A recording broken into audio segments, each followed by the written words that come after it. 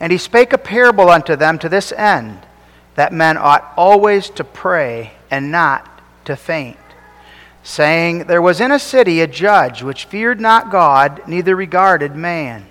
And there was a widow in that city, and she came unto him, saying, Avenge me of mine adversary. And he would not for a while. But afterward he said within himself, Though I fear not God, nor regard man, yet because this widow troubleth me, I will avenge her, lest by her continual coming she weary me. And the Lord said, Hear what the unjudged just judge saith. And shall not God avenge his own elect, which cry day and night unto him, though he bear long with them? I tell you that he will avenge them speedily. Nevertheless, when the Son of Man cometh, shall he find faith on the earth?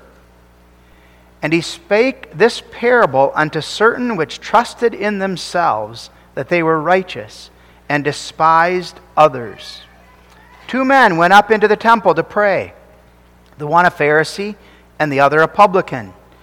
The Pharisee stood and prayed thus within himself, God, I thank thee, that I am not as other men are, extortioners, unjust, adulterers, or even as this publican. I fast twice in the week. I give tithes of all that I possess. And the publican, standing afar off, would not lift up so much as his eyes unto heaven, but smote upon his breast, saying, God, be merciful to me, a sinner. I tell you, this man went down to his house justified rather than the other. For everyone that exalteth himself shall be abased, and he that humbleth himself shall be exalted. And they brought unto him also infants, that he would touch them.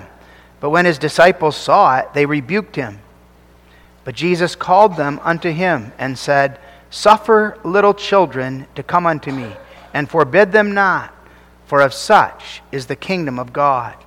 Verily I say unto you, whosoever shall not receive the kingdom of God as a little child shall in no wise enter therein. And a certain ruler asked him, saying, Good master, what shall I do to inherit eternal life? And Jesus said unto him, Why callest thou me good?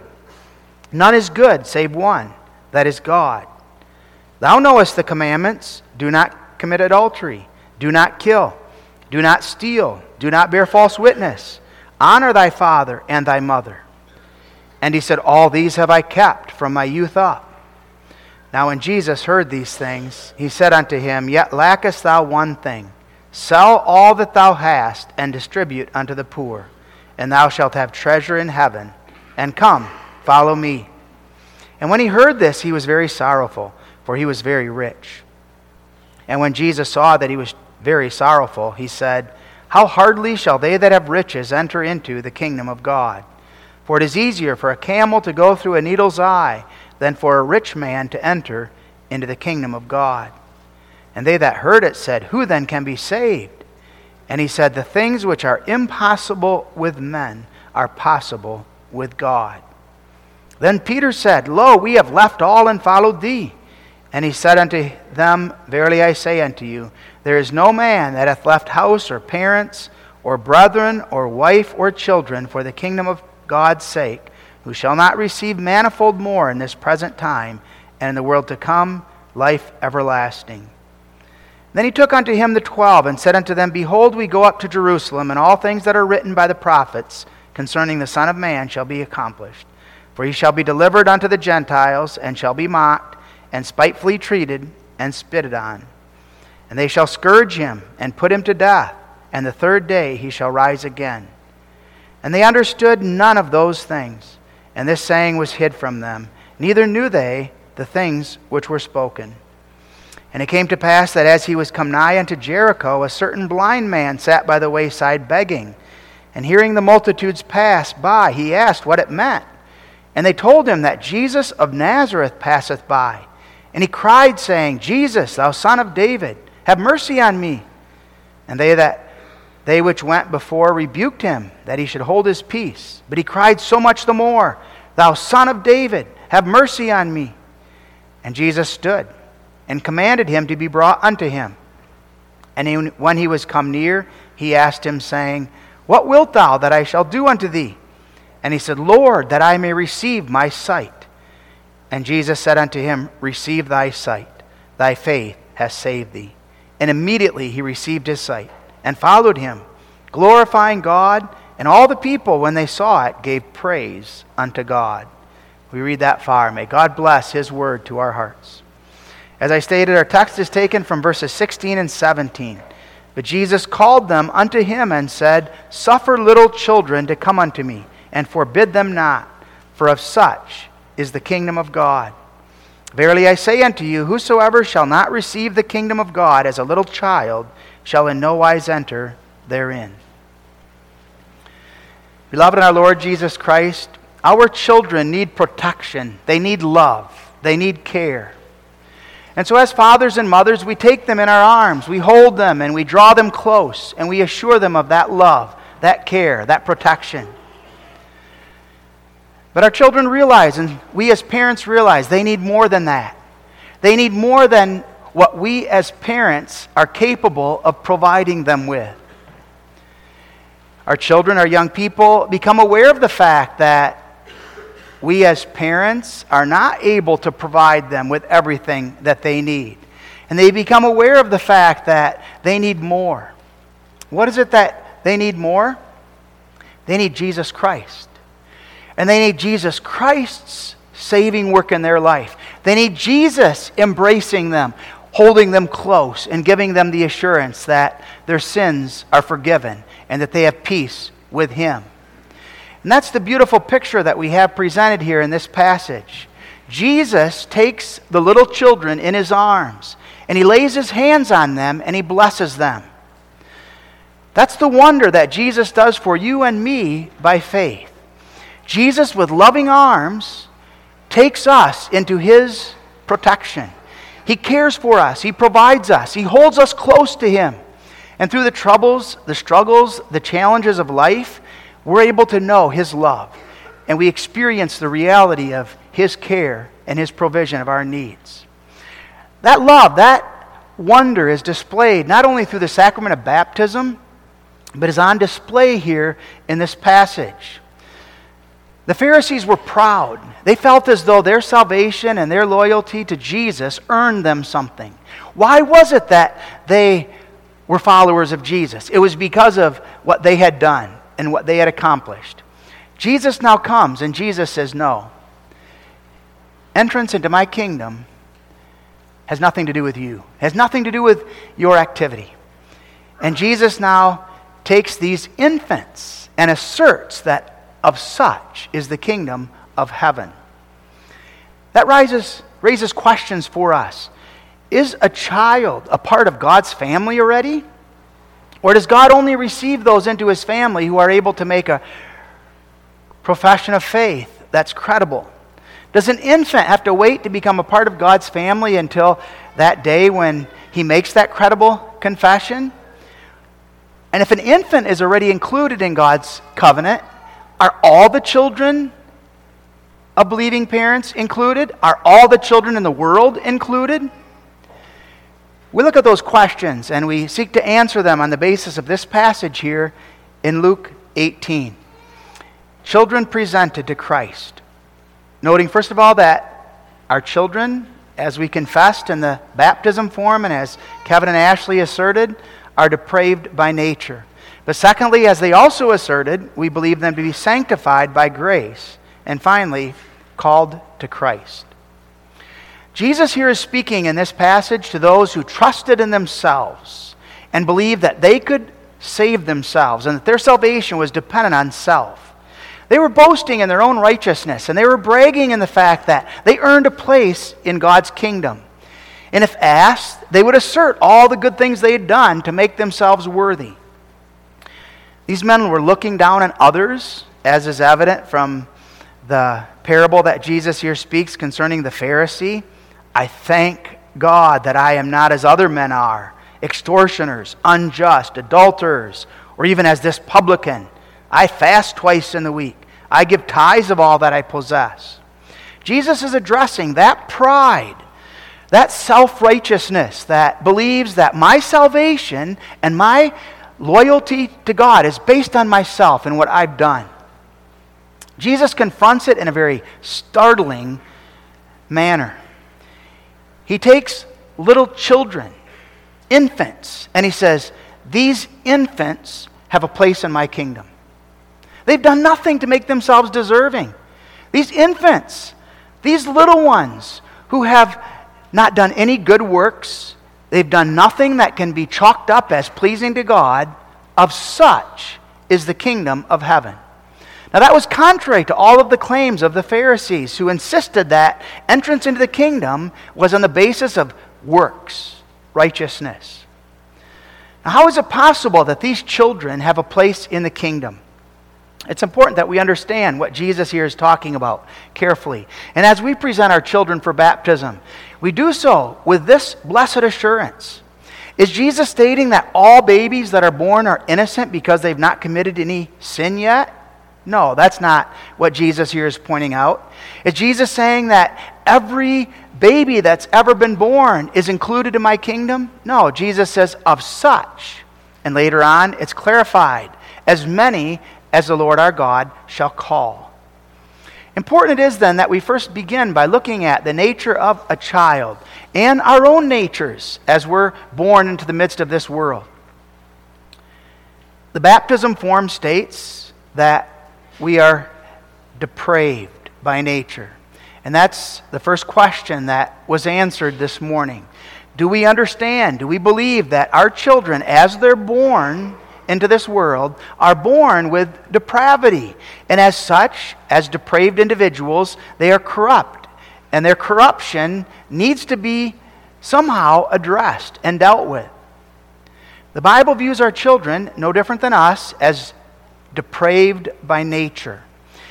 When our children give in to sin, we have to tell them that sin is inherent in their nature. Their natures are inclined to those sins, and therefore they have to turn away from that which is their own desires, and they need to walk in a manner that reflects that self-sacrifice and self-rebuke. Total depravity affects us and our children so that within us, according to the scriptures and confessions, there remain only glimmerings of natural light. What is that getting at? The Bible says that every single baby that's ever born is conceived and born in sin. Psalm 51 verse 5. Isaiah 53:6, all we like sheep have gone astray. We have turned everyone to his own way. So the Bible teaches that already little infants, when they're born, have within them that depraved nature. The canons of Dort, reflecting the teaching of Scripture in the third and fourth head, Articles 3 and 4, teach this. Therefore all men are conceived in sin, and by nature children of wrath, incapable of saving good, prone to evil, dead in sin, and in bondage thereto. And without the regenerating grace of the Holy Spirit, they are neither able nor willing to return to God, to reform the depravity of their nature, nor to dispose themselves to reformation. Article 4, there remain, however, in man since the fall, the glimmerings of natural light, whereby he retains some knowledge of God, of natural things, of the differences between good and evil, and discovers some regard for virtue, good order in society, and for maintaining an orderly external deportment. But so far is this light of nature from being sufficient to bring him to a saving knowledge of God and to true conversion, that he's incapable of using it aright, even in things natural and civil.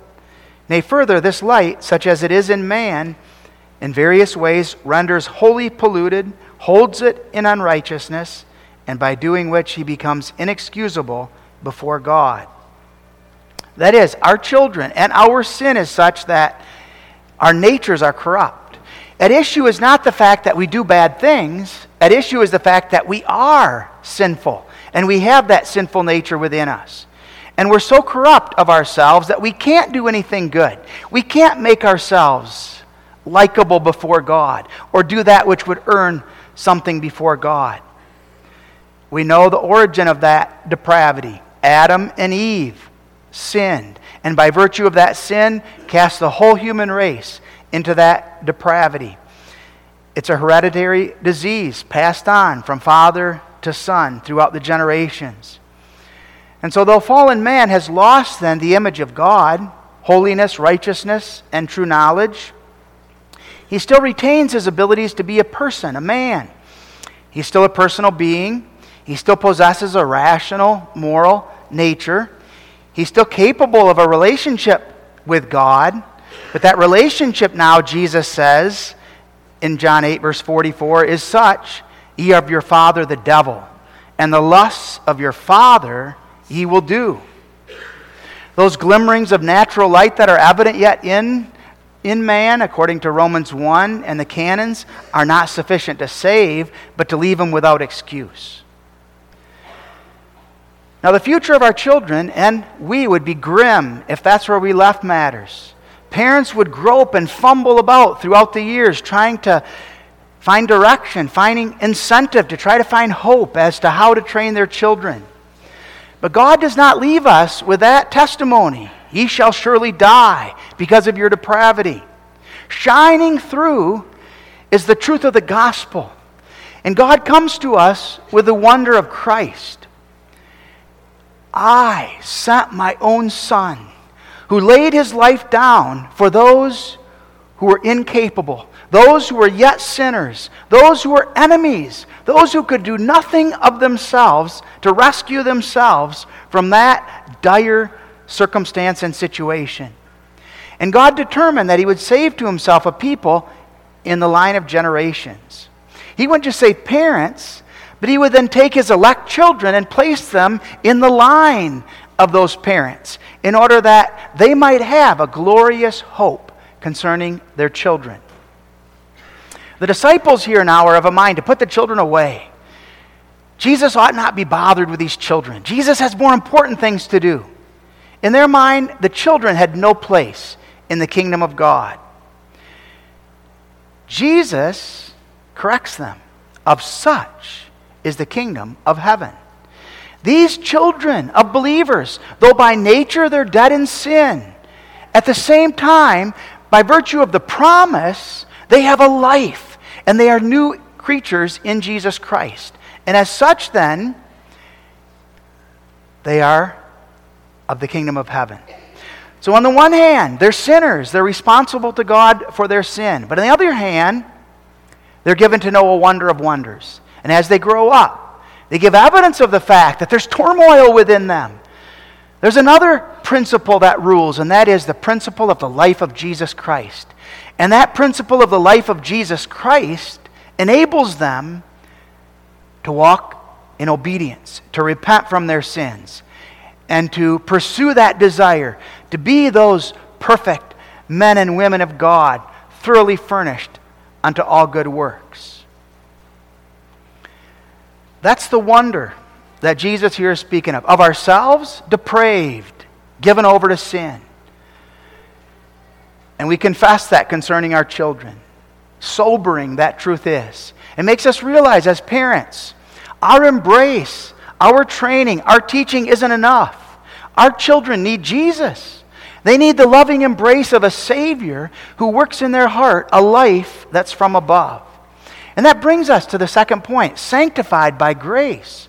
Not only do we confess concerning our children that they are depraved by nature, but we confess that God has worked a wonder in that they now are given the life of Jesus Christ. Suffer the little children to come to me, said Jesus. Forbid them not. Jesus here is speaking of little children. He's speaking of infants. They could not come on their own. The only possibility of their coming was believing parents brought them to Jesus. And literally the idea here is that these children are being carried, they're being brought to Jesus by believing parents. Parents who have laid hold on the promises of God. They've laid hold on the promises that God gave to Abraham concerning an everlasting covenant. And now, with those promises in mind, that God has established his covenant with me and with my seed, they now bring their children to Jesus. And Jesus emphasizes these parents must not be turned away. These babies must not be turned away. This morning, Kevin and Ashley presented little Cullen to Christ. Jesus demands that of us as covenant parents, that we bring our children to Christ. Forbid it not.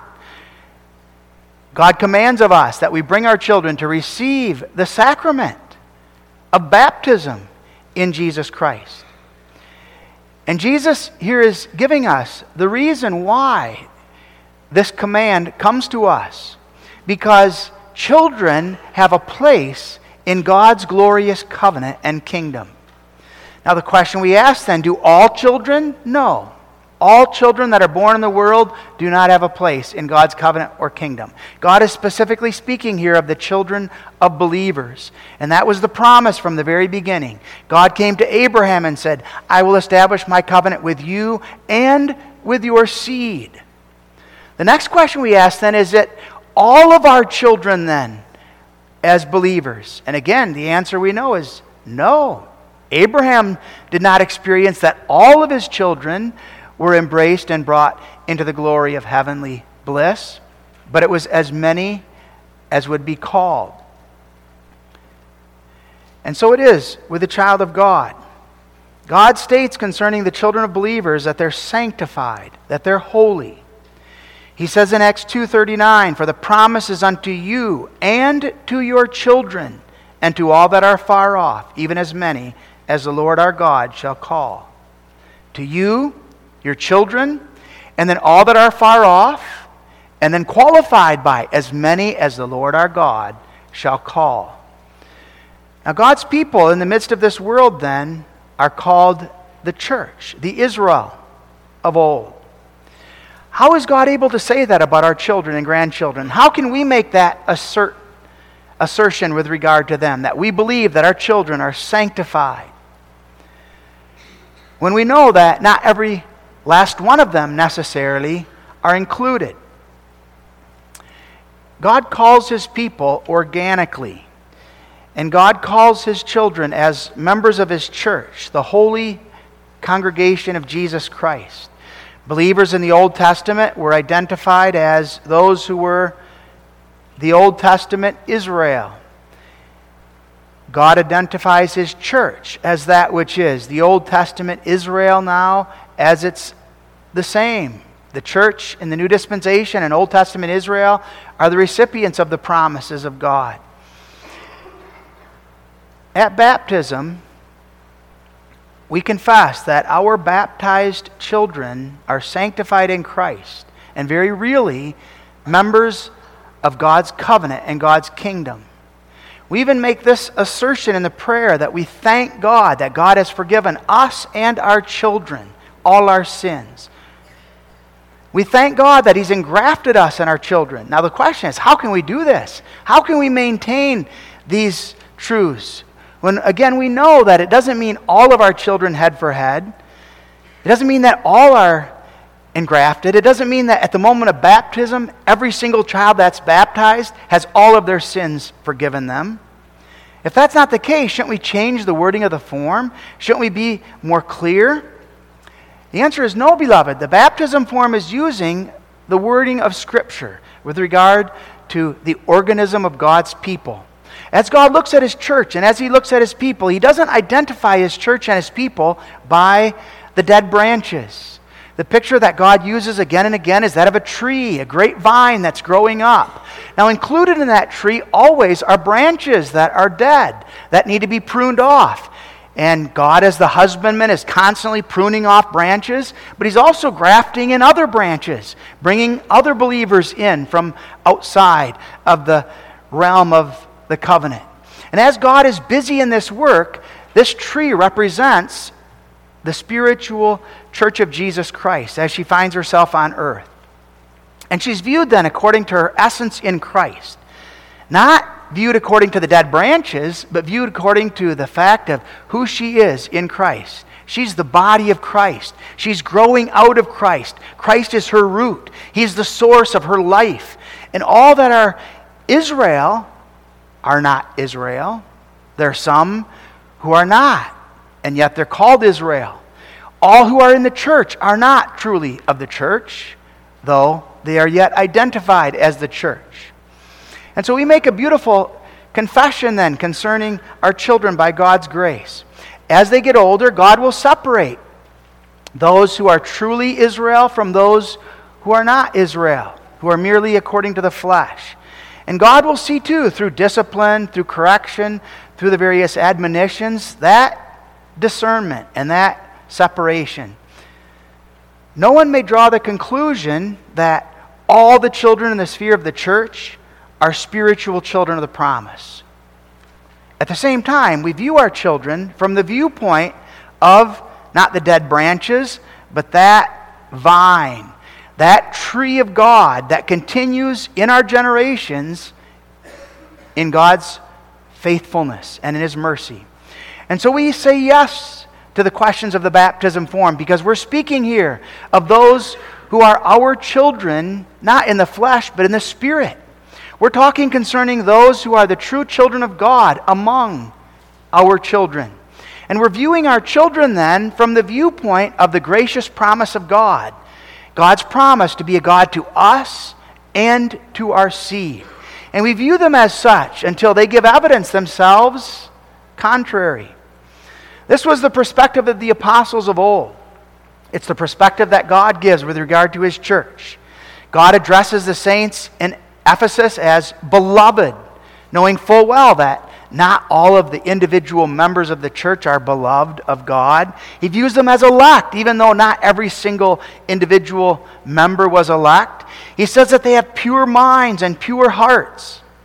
Again, addressing them in that organic sense. And similarly, we look at the congregation, the Church of Jesus Christ, not in a mixed sense, but we view them as beloved, called of God. Now, this doesn't in any way remove the necessity to warn, the necessity to discipline. It rather makes it all the more urgent. We set before our children the command and the calling. Love God, turn from sin, forsake the way of temptation, and walk in a manner of obedience to God. And we don't forget the fact that our children are not just merely individuals that are randomly placed in the history of God's creation, but rather that Jehovah God, in His marvelous goodness, takes His elect children, whom He's chosen from before the foundations of the world, and He now places them in godly families in order that they might be trained and brought up, instructed in those families. God, according to His perfect plan, knows that our children have only one place where they would fit according to His design. And He places them then in the organic line of believing parents and within the church. And God sees fit then to call His elect believing parents in order to use them now as instruments in His hand for the bringing forth and for the preservation of His church and His children. To teach them to glorify God, to teach them to put God first in their lives. And so there are special privileges, there are special treasures and responsibilities that God places upon us as we live in the midst of the wonder of God's covenant and God's faithfulness. God not asserting again that every single one of the children of believers are elect members of His kingdom, but God saying, of such is the kingdom of heaven, and qualifying it, as many as the Lord our God shall call. And so we pray. We pray for our children before they're born. We pray for them after they're born. We set before them the reality of their sin. We admonish them when they walk contrary. We point them to Christ. And we direct them from early on to understand and to see the wonder of God's covenant faithfulness and of God's greatness. That Jehovah God has placed them in this place, in this home, in this family. And God has done so with a reason and for a purpose, in order that He be praised and honored, and that they learn to understand and know who they are, to whom they belong, and to whom they owe the whole of their lives. Of such is the kingdom of heaven. The kingdom of heaven consists of the children of believers. children who are called by Jesus Christ and set in covenant homes in order that they might receive the instruction that they've been given. And God is pleased to work regeneration in their hearts, even in infancy, even sometimes in the womb, so that already they have a new life, a life that's from above, so that we believe that though they are depraved by nature, they are sanctified in Christ, and as such will respond then to the admonition, the discipline. They will confess their sins. They will see their need for a Savior, and they do grow in their understanding and appreciation for the work of God's grace in their lives. We look at our children in terms of those who are the true seed of Abraham. And as such, then, as covenant parents, we receive our children as gifts from the Lord. As God blesses us with the gift of conception, and as God blesses us with the gift of children, we don't take for granted the wonder. And we don't just merely express thanksgiving for the physical character and aspect of it. We understand the spiritual, that Jehovah God has ordained that He would take His elect children and set them in homes and in families where they might be taught and reared in the fear and honor of His name. And that He privileges us as parents with that responsibility. It's daunting. We can't do it of ourselves. But we also are taught this: the salvation of your children is not dependent on you. This is a wonder of God's grace. Of such, God's work is that which chooses and places and works salvation in their lives. But we're thankful. Look at the Old Testament. In the Old Testament, the mothers who gave birth expressed gratitude to God, abundant thanksgiving, often naming them names that reflected that gratitude and that thankfulness. Eve said, "I have gotten a man from the Lord," Genesis 4:1. Leah said, "Now will I praise the Lord." Therefore she called his name Judah, Genesis 39:35. Hannah said in 1 Samuel, "My heart rejoiceth in the Lord, because I rejoice in thy salvation." Now that's striking. Hannah is gifted with a child, and she rejoices in that child as that child constitutes her salvation. God had taught the people in the Old Testament that their salvation was tied up in their seed. And they look forward then to the bringing forth of the covenant seed, the seed of the woman, Jesus Christ, who would be the Savior of the church. And so God's children brought forth children looking forward to and anticipating that it could be that through them that salvation would come. Their promise was the promise of a Savior, of the resurrection of dead and life everlasting. And they didn't see clearly all the elements of that promise yet because their vision was very limited, but they looked for their salvation through children whom God would provide, who would give occasion to the coming of the Messiah. That's why God's law and God's commandments were so important and continue to be. Deuteronomy 4:10, "Gather me the people together, and I will make them hear my words, that they may learn to fear me all the days that they shall live on the earth, and that they may teach their children." That beautiful idea of parents teaching their children to fear God and keep His commandments and glorify Him, so that they with their children then could live forever before Him. They could live before the face of God forever. God's covenant was an everlasting covenant. I will be a God to you and to your children forever. And so they taught their children with that consciousness. And what was true, beloved, of God's children that have gone before us is so much more the truth concerning today. We receive our children as gifts from the Lord. And we receive them with the awareness that God is placing them in our homes and in our families for a purpose, that He might be glorified in and through them.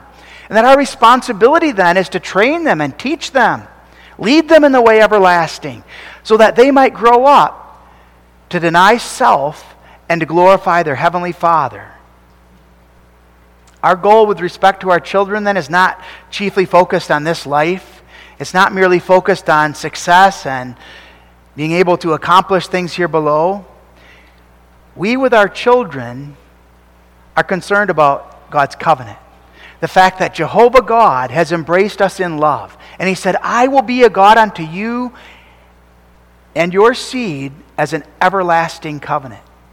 To dwell with God, to know fellowship with the living God. How is that possible when I'm a sinner of myself?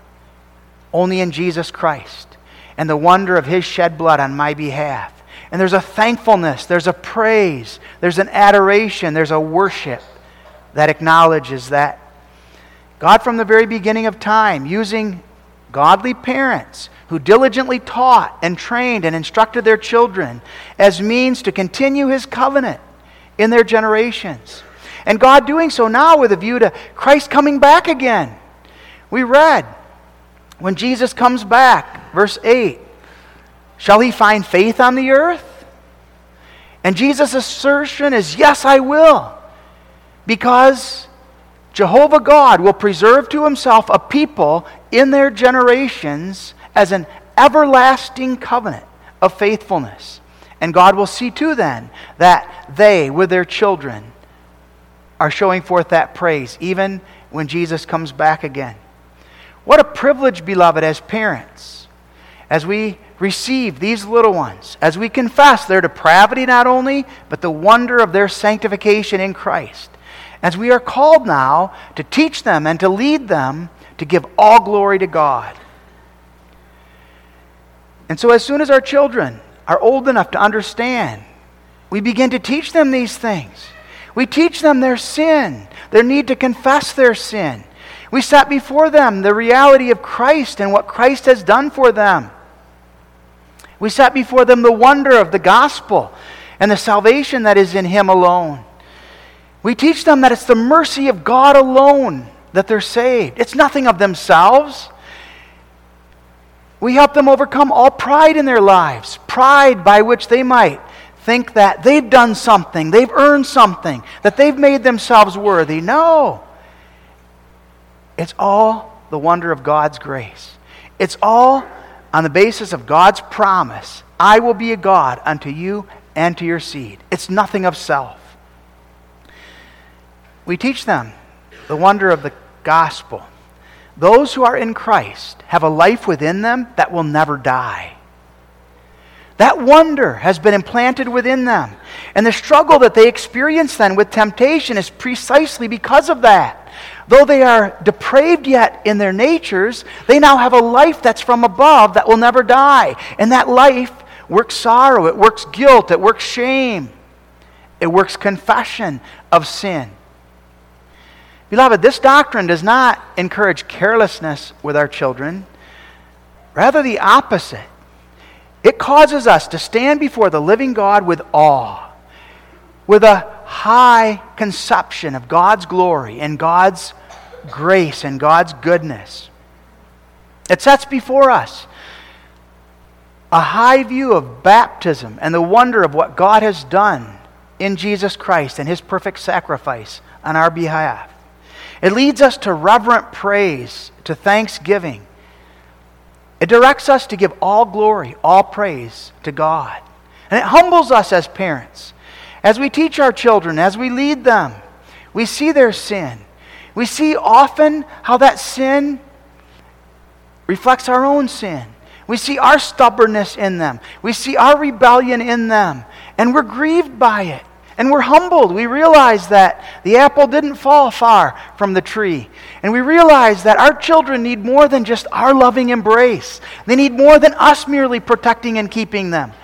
They need Jesus to lay hold upon them, to take them into his embrace, to lay his hands on them and bless them. And that's the calling.